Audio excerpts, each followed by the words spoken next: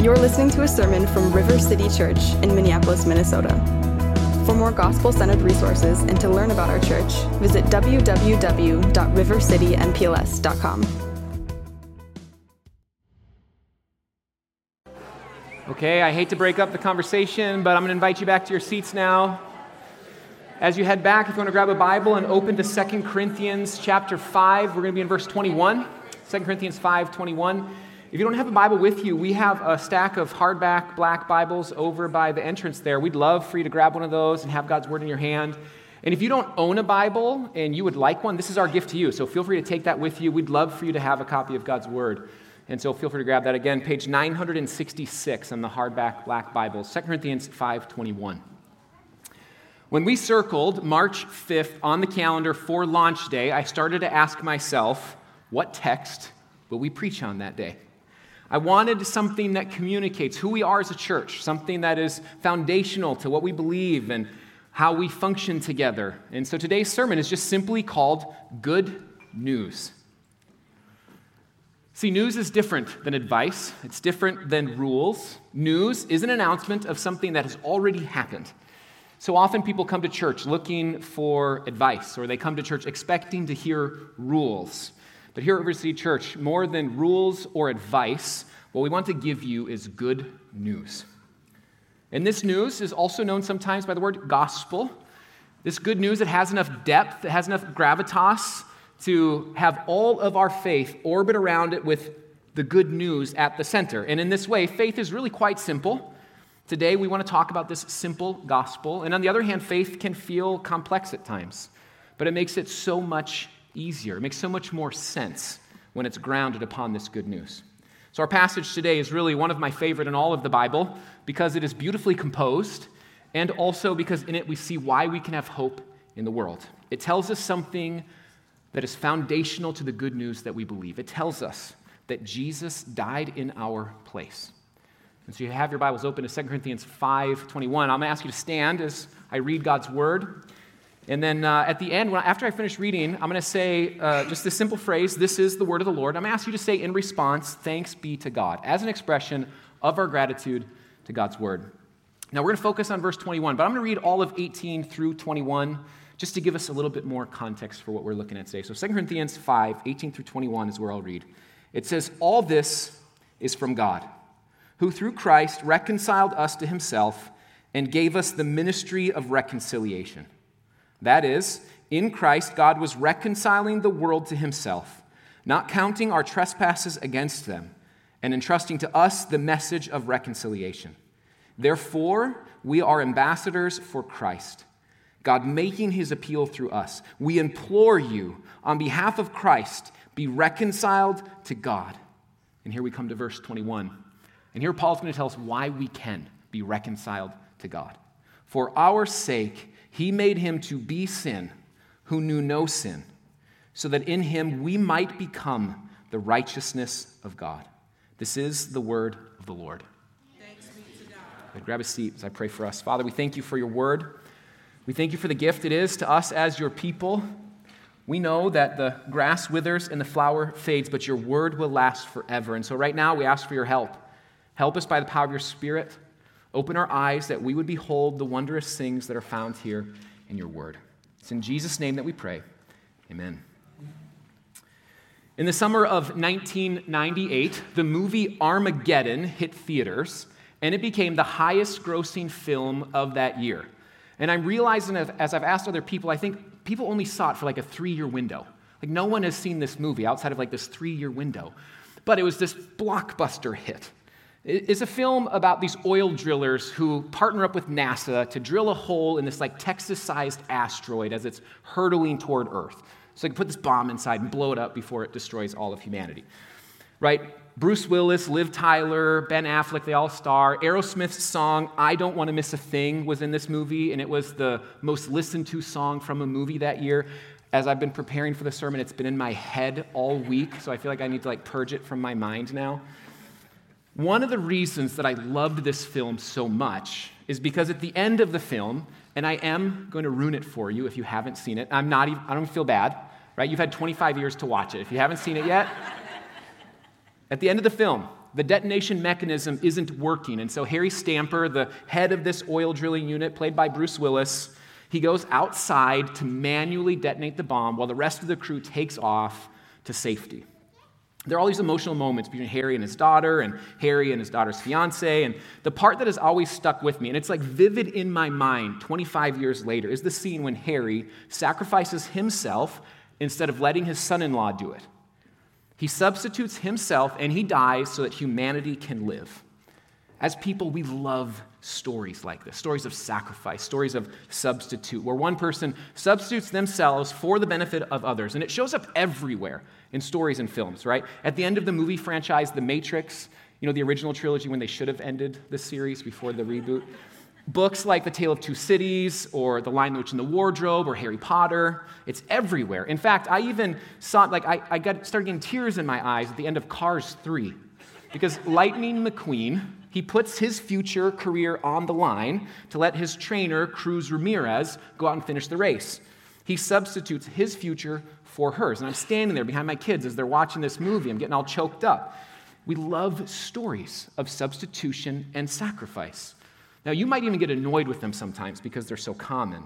But there's a reason we love them. There's a reason they warm our heart, because they are all based on the true story of the world, the unfolding drama of humanity, that God wrote himself into the story to be our substitute. Every story is pointing to the great story to which our hearts are drawn.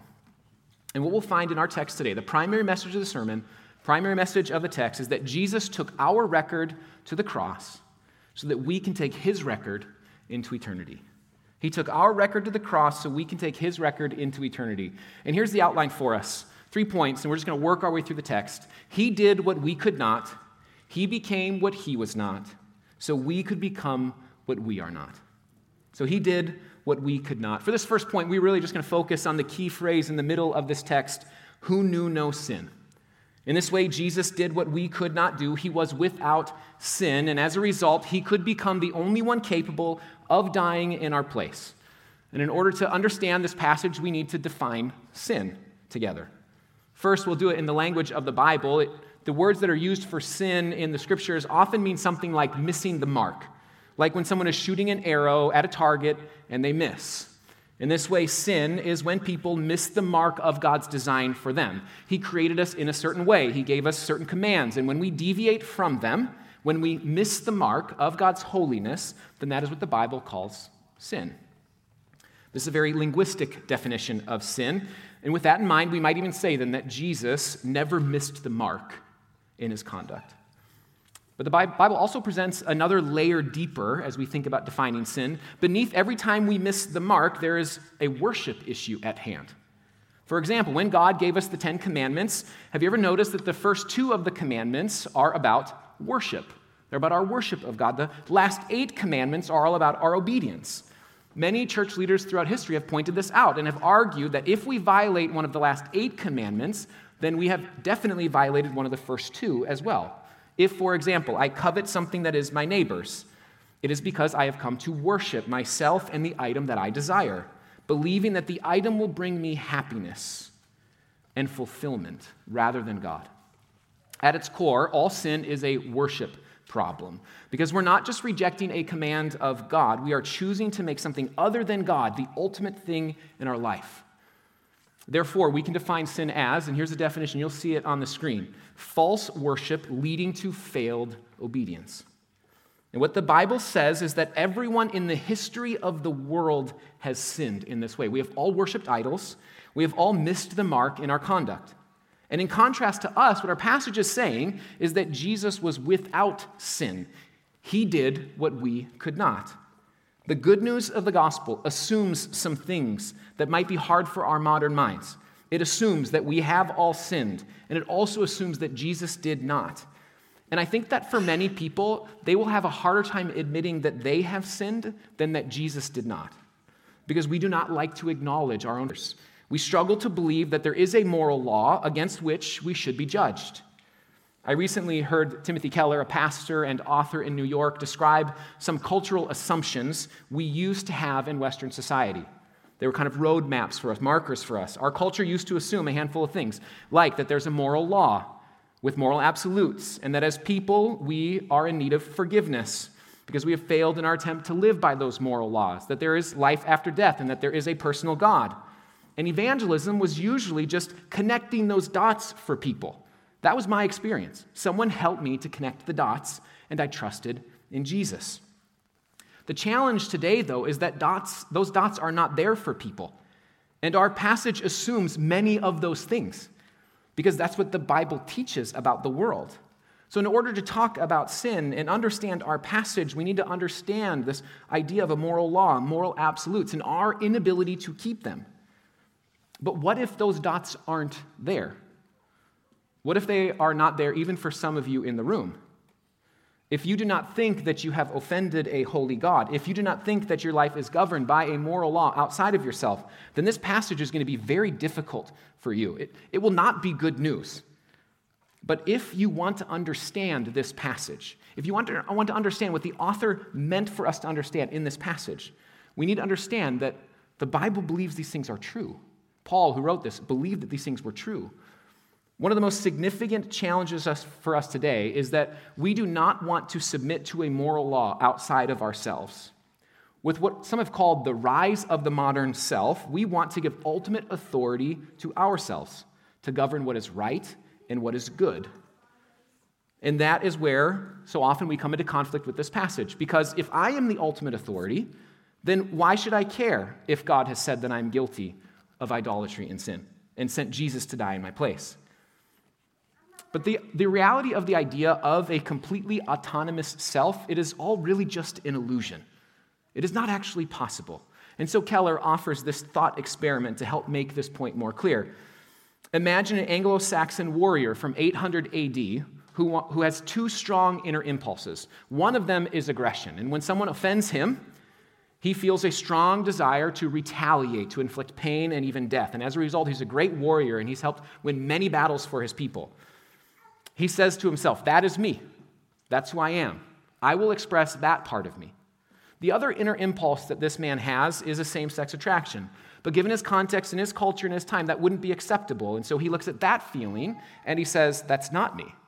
I will control and suppress that impulse." Now, fast forward to today. Imagine a young man walking the streets of Minneapolis with the same two inner impulses. He will say to himself, he will look at his aggression and he will say, "That's not who I am. I will control and I will suppress that." And he'll go to counseling and anger management to help him do that. Meanwhile, he will look at his sexual desire and he will say, "That is me. That is who I am. I will express that part of me." Now, this thought experiment shows several different things. I'm not trying to advocate for one or the other. Mostly what I want us to see is that today it is an illusion to think that our identity is simply an expression of what I think and feel. Because, in fact, we make decisions about our identity all the time based on all sorts of influences. For the average high school student, friends and media will have a massive influence. Our workplace, our family, our culture, they will all have influences. See, we are all governed by a law outside of ourselves. The question we must ask is, where does that moral law come from? And the assumption of our passage is that the moral law that ultimately governs us is from God, as delivered through the Bible, and that there is one man who never failed to keep it. Meanwhile, all the rest of us have missed the mark and worshipped idols. And you might be thinking at this point, "Jeremy, I thought you said that you were going to give us good news today." Right? This doesn't sound like good news, and it isn't unless there's an answer for it. So let's go to the point 2. He became what he was not. Here we're looking at the first part of this passage. For our sake, he made him to be sin. The passage tells us that the one who knew no sin, Jesus, becomes sin. And here's why that matters. Because God is a just God, and sin demands a consequence. Now, we don't always like to say that, but we get it. Deep inside of us, God has placed a sense of justice and morality. We believe that there is right and wrong in the world, and we know that there is evil in the world, and we want something done about it. See, we want something done about evil. We want God to punish evil. We want men like Hitler to be punished, and we want people running slave trafficking rings to be punished. When you get to the end of Lord of the Rings, you don't want Sauron to win, right? You want him to lose, and you want the ring destroyed and his oppressive regime to end. When you get to the end of Harry Potter, you want Voldemort to lose. In the Old Testament, When God's people are escaping Egypt, you want the Red Sea to fall back in on Pharaoh and his armies as they pursue Israel. We do not want to worship a God who is incapable or unwilling to do something about the evil in the world. We don't want Pharaoh to get what he wants. We don't want him to get through and massacre God's people. We don't wish that Hitler had won. We don't cheer for evil. We want it destroyed. And now we come to a problem. Because we want sin to be dealt with, but at some point, the reality comes home to our heart that we are not innocent either. We have done evil in the world. Now, we may not be like Hitler, but we have hated our brother nonetheless. We have lived with self-righteousness in our heart. We have looked at others with contempt. We have worshiped idols. We are guilty. Long ago, God made a plan to deal with this guilt and sin, and it was through sacrifice, and it was through substitution. At first, once a year, on what was called the Day of Atonement, Israel would sacrifice an unblemished lamb for their sin. And the reason God demanded a lamb was because its blood represented life. And in exchange for the life of Israel, God received the sacrifice of this unblemished lamb in exchange for their sin. And because God demanded a perfect and unblemished sacrifice, that's what he sent for us in Jesus, a perfect and unblemished sacrifice. Which is why the Bible says in 1 Peter that we were ransomed from our sin through the precious blood of Christ, like that of a lamb without blemish or spot. Even though we have failed to worship God rightly, we have failed to follow God's commands, and we have offered imperfect sacrifices, God is not like us. He offered a perfect sacrifice for us in Jesus, and Jesus became sin for us. God sent his Son into the world, and then he looked upon him as a sinner, saying of Jesus, "You are now the denier, Peter, and the persecutor, Paul. You are the adulterer down the road, and you are the deceiver who accuses. You are the one who ate from the tree, and the one whose bitterness is like poison." Jesus became sin and received a sinner's consequence. Martin Luther once wrote about Jesus' death on the cross that Jesus became the greatest transgressor, murderer, adulterer, thief, rebel, and blasphemer that ever was or could be in all the world. God did not see him as an innocent person and without sins, but a sinner. The one who was innocent of sin became sin, so we who are guilty can be made innocent. Because in dying for us, the perfect justice of God is satisfied because sin and evil are dealt with in the person of Jesus. Jesus died in our place.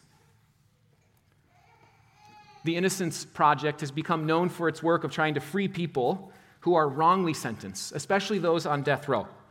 And as much as we want evil to be punished, we also desperately do not want innocent people to be wrongly executed. And now imagine with me that you're able to know all the details of a particular legal case. And you know that the one who was declared guilty, who now sits on death row awaiting their execution, is in fact innocent. Meanwhile, the person who is actually guilty, who claims to be a friend of the condemned, is walking free. If you could know all the facts and know the truth of the situation with certainty, you would be angry with the guilty man who walks free and feel incredible compassion toward the innocent man who awaits his execution. Such a significant miscarriage of justice, it would boil our blood and it would make us furious. Rightly so. And now stop and consider the situation the passage is describing to us. The innocent man has been condemned. Meanwhile, the guilty has been set free. The one who knew no sin, who lived in perfect harmony with God, who did not miss the mark in his conduct, who lived in perfect obedience to God's commands, who was tempted in every way that we are, yet without sin, that man died. Meanwhile, the ones who claimed to be friends abandoned him. The Roman governor, Pontius Pilate, who was charged with upholding justice, allowed a man he knew to be innocent get executed. But Jesus did not go to the cross unwillingly. He knew it was God's will that he become a sacrifice for all who would believe.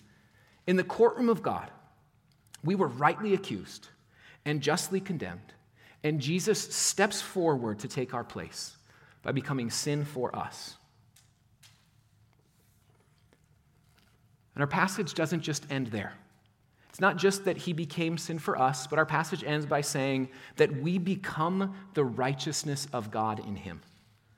We come to point 3, so we could become what we are not.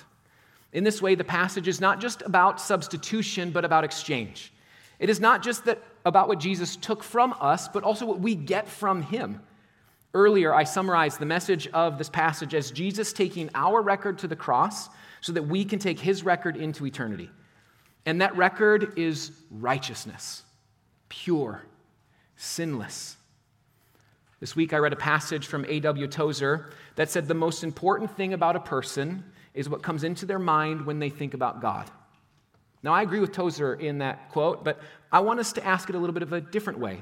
I think it's also important to us to ask what we think comes into the mind of God when he thinks about us. Your answer to that question will say a lot about what you think about God.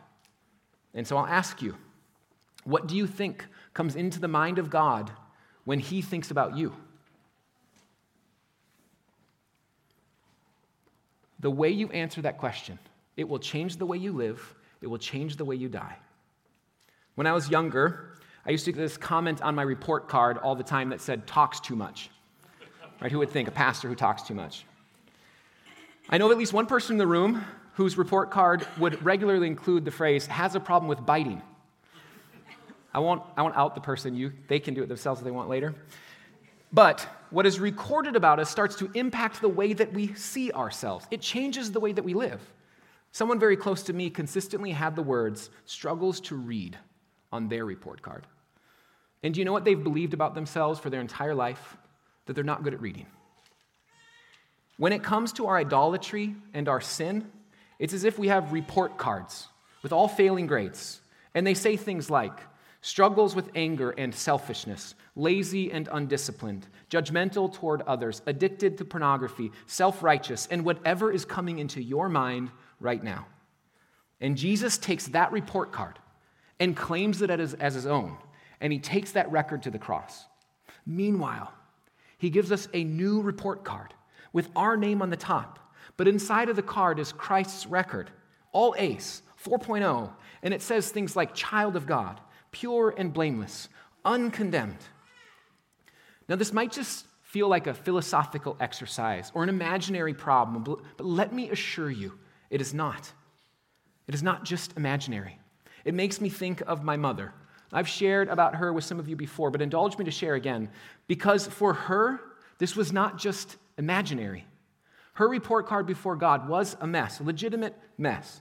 She and my dad had made some really bad decisions early in their relationship, and to cope with those decisions, she had started to drink and gamble. And 15 years later, when I was 12, my younger sister died of a firearm accident in our home, and my mom always thought that was God punishing her for what she had done over a decade before. She did not believe that God wanted her, and she struggled immensely to believe that Christ's sacrifice was enough for her. When she thought about what came into her mind, or into God's mind when he thought about her, all she could see was failure, addict, murderer, condemned. And that shaped the way she saw herself. It changed the way that she lived, and it changed the way that she died. In all of her pain, she turned to her addictions. She lived a tormented and tortured life, and she died of cancer at the age of 54. And I can still remember pleading with her less than 6 months before she died, as I'm driving down I-94, about to turn on 280 North, desperately wanting her to believe that God could forgive her, that because of Christ's death on the cross, through faith in him, that he would take her sin, that he would give her his righteousness. If she trusted in Christ, she could know that her report card did not read failure, addict, murderer, condemned, but through Christ it could read adopted, pure, blameless. I do not know if she ever trusted in Jesus before she died.